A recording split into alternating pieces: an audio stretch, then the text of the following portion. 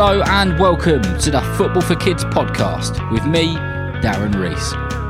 On this episode, we're going to be talking about referees.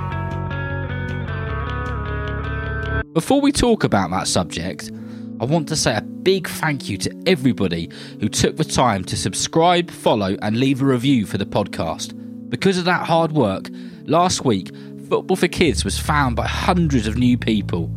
It also made it into the top half of the kids and family section of the podcast charts.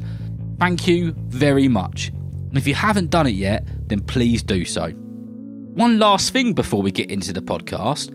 If you've got any ideas for episodes in the future, you can ask an adult to send them in. The email address is footballforkidspodcast@gmail.com.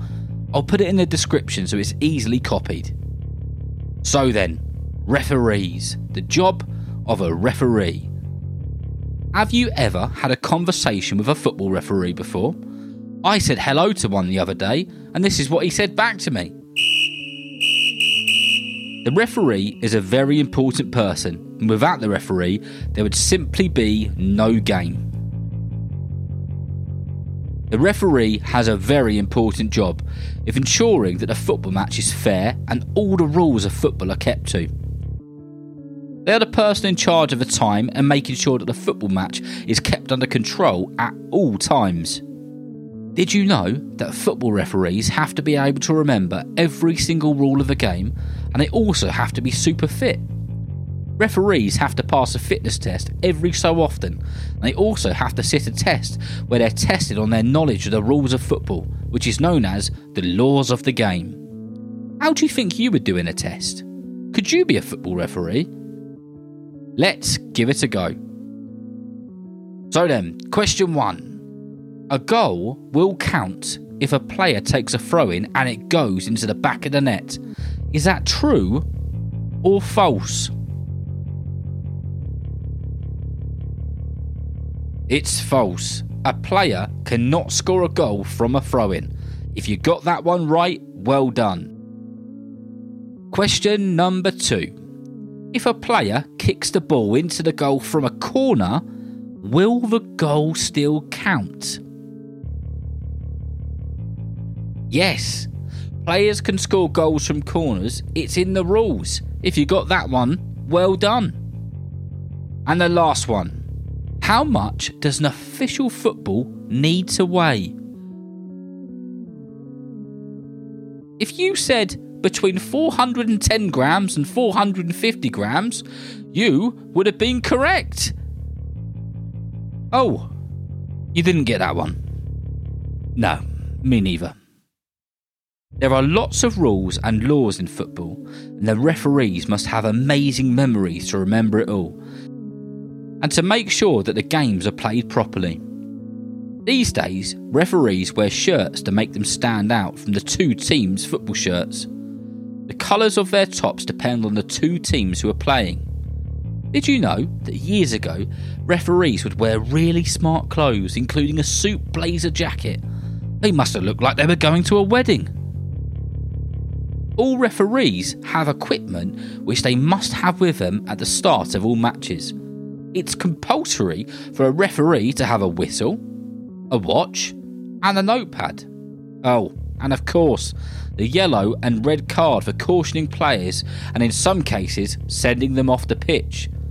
Did you know that they can send a manager off the pitch as well? Well, not quite the pitch, but they can send them off. The referee has a lot of power. One of the worst games for a referee giving out cards was in 2006 at the World Cup. Portugal versus the Netherlands. The referee had to give out 4 red cards and 16 yellow cards. Referees are always pointing and using their arms in different ways. Referees use a set of signals to let the players and fans know what's going on. They have different hand signals for throw-ins, penalties, checking the TV on the side of pitch and pretty much everything else. Some referees have reffed lots of games. A referee in the Premier League, called Mike Dean, has reffed well over 500 games. That's somewhere around 50,000 minutes of football.